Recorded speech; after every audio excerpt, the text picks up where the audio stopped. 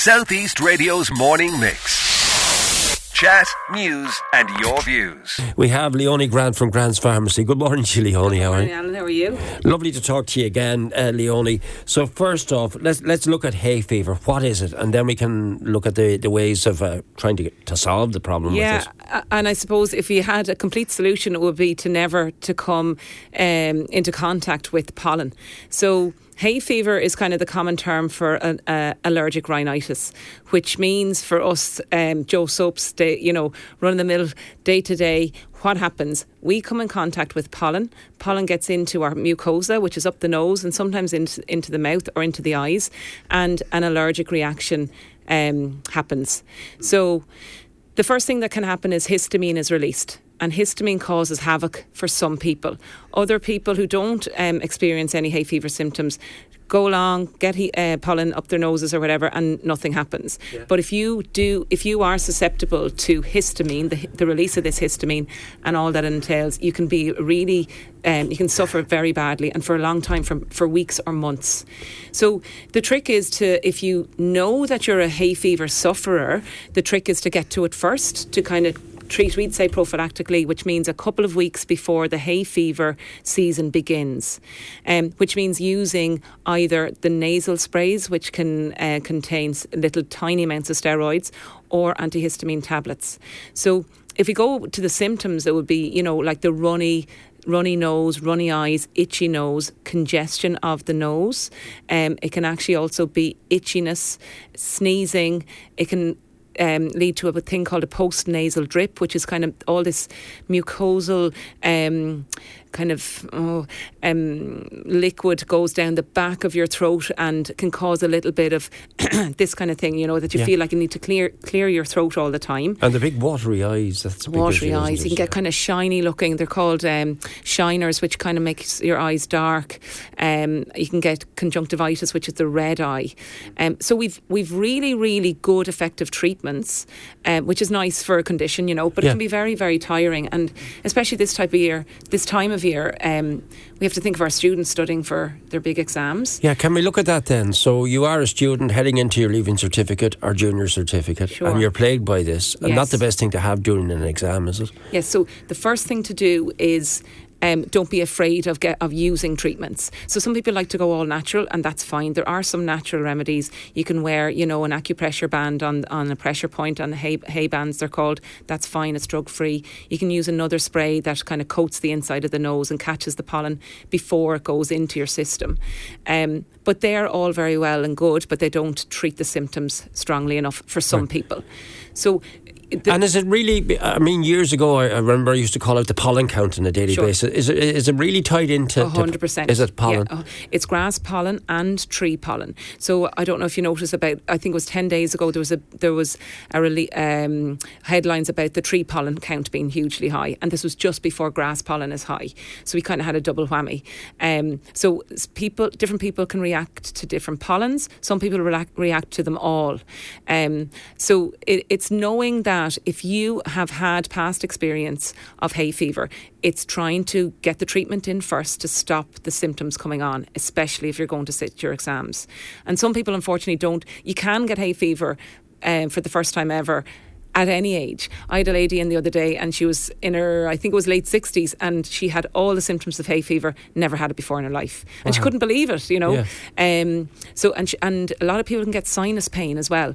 And students can't study with, headaches and pain and congestion and tiredness and fatigue and all that comes with hay fever. Yeah. So for students, I'd highly recommend the steroid nasal sprays. Yeah. They're used once or twice a day. No steroid side effects because it's only microgram amounts of steroid. So what you're suggesting means to preempt it. Should you take all this before it even comes on? 100%. Yeah. 100%. Yeah. Yes, definitely. So don't wait for it to actually happen. No, and then it won't actually come on. It's kind of like, kicking over the first domino.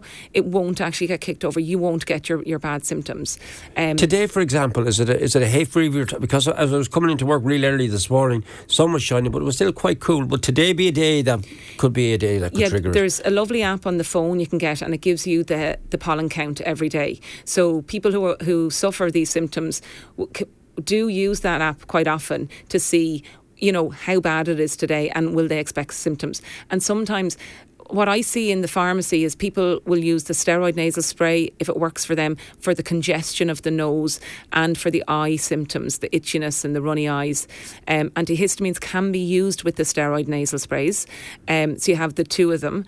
And some people might not take an antihistamine every day, but certainly the way to use the steroid nasal sprays is ongoing daily for 2 to 3 months, for the whole season nearly. Yeah. It doesn't give you bad side effects, if any at all. Have you got it for life if you have it?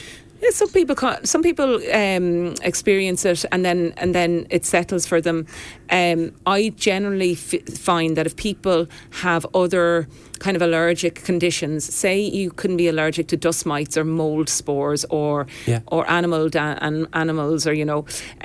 or you're a little bit asthmatic, anything like that, usually there's a cross allergy with hay fevers. Okay. So it's not something that, I don't know, it might get less over time. People learn to deal with it better, so their symptoms may not be as severe.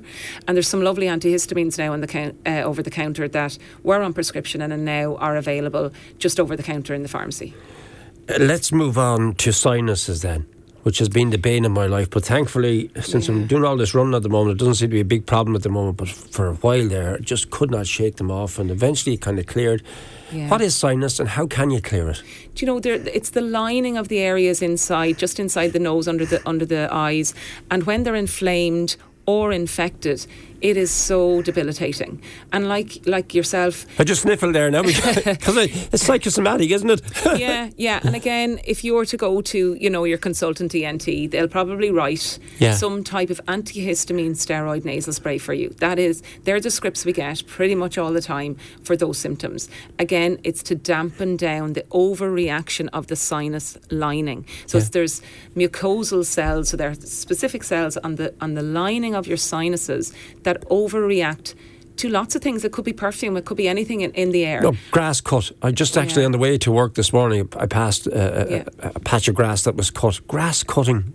Yeah, and again, there's pollen there as well. Right. So, I could have brought in a host of things to you, Alan. Yeah. But you are susceptible to that, so you should be catching that before it's affecting you. Okay. So. Yeah, and also there's a nice nasal wash as well. It's a commitment. So it's washing out those sinus cavities with just saline every day. You squirt it up your nose. It's not very elegant, but it does work. But you need to be committed to it. But people who use these nasal rinses swear by them, and they do work drug-free. Yeah. So it's a nice option. People use it in the shower as well. So I often ask people, how do they use it? Because it's very messy. And people, especially ladies who have done their makeup or want to get their makeup done or their hair's done or whatever, they don't always want to be, spraying this saline around the place. So they might do it wash out their nasal cavities while they're in the shower, and that can be very effective. So you pick up little tips along the way, because I don't suffer myself, so I would be interested in how people use the I think products. It's wonderful advice, and if anyone has any questions while Leonie is here with me, just get them into Mary Ann on 05391452222 or text or WhatsApp us on 087 3737956. Now, you want to just change tack a little bit and look at supplements for stressed students, but just don't stick with stressed students. Stick with stressed everybody. What sort of supplements? Yeah, look, I suppose stress comes in many guises for different people. So we were kind of specifically looking in the pharmacy this week about students, because we have, worried parents coming in that either their students not sleeping, over-worried, anxious, can't concentrate, all those manner of things, and what could help. And without throwing a drug at every ill, that's not what we need to do. But there are remedies that are kind of natural and that are, nutritional. So I suppose for the over-anxious student or stressed person, don't have to be doing exams, there are some nice products now that calm the nervous system. Vitamin Bs are all very good at calming nervous systems. Magnesium's really good at calming you and helping you to sleep. There's other products like natural products, valerian, things like this that are in products that I love recommending to people, because you get your patients and customers coming back and saying, this really worked for me. There's a new product now called R&R. It's for rest and relaxation. It's excellent. We are having so much good feedback from it. Okay. So calms the person down, calms the nervous system, and some of the herbs and remedies in it induce sleep, so cause a little bit of sedation without zonking you out and without turning to hard drugs, but it can calm you down. There's other things. Fish oils are amazing for concentration. Fish oils? Yeah.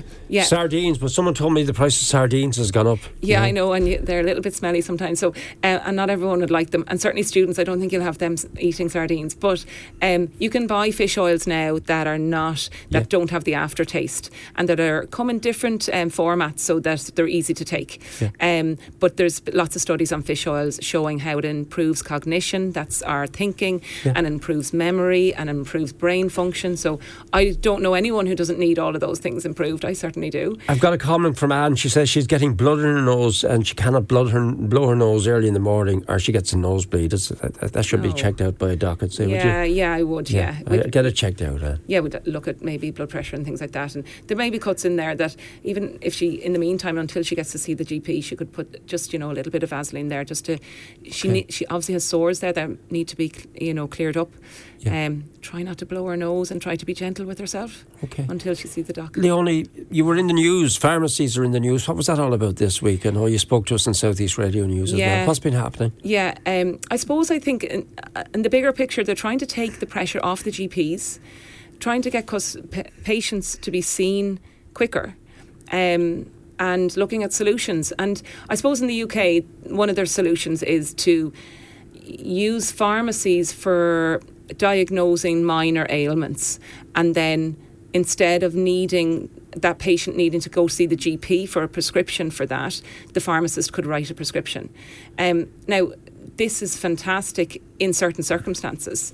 So if it's a minor ailment, if you come into me and you've conjunctivitis, I can see you've an infected eye, So we probably, pharmacists definitely have the ability to diagnose minor ailments. It is by no means taking the big decisions into pharmacy.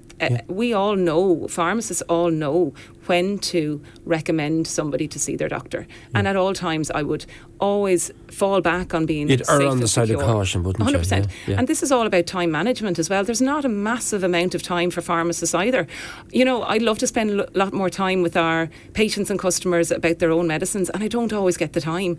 Like, I love chatting to our patients and telling them how to take things, but everybody seems to be under pressure for time. So it's about looking globally at the whole thing and see, are there small changes we could make that won't cost too much time for everybody, So it's a lovely idea, but it would need to be, looked at, and we all have to deliver on something. You can't, I suppose, wish for something and then we're not able to deliver on it either. South East Radio's morning mix.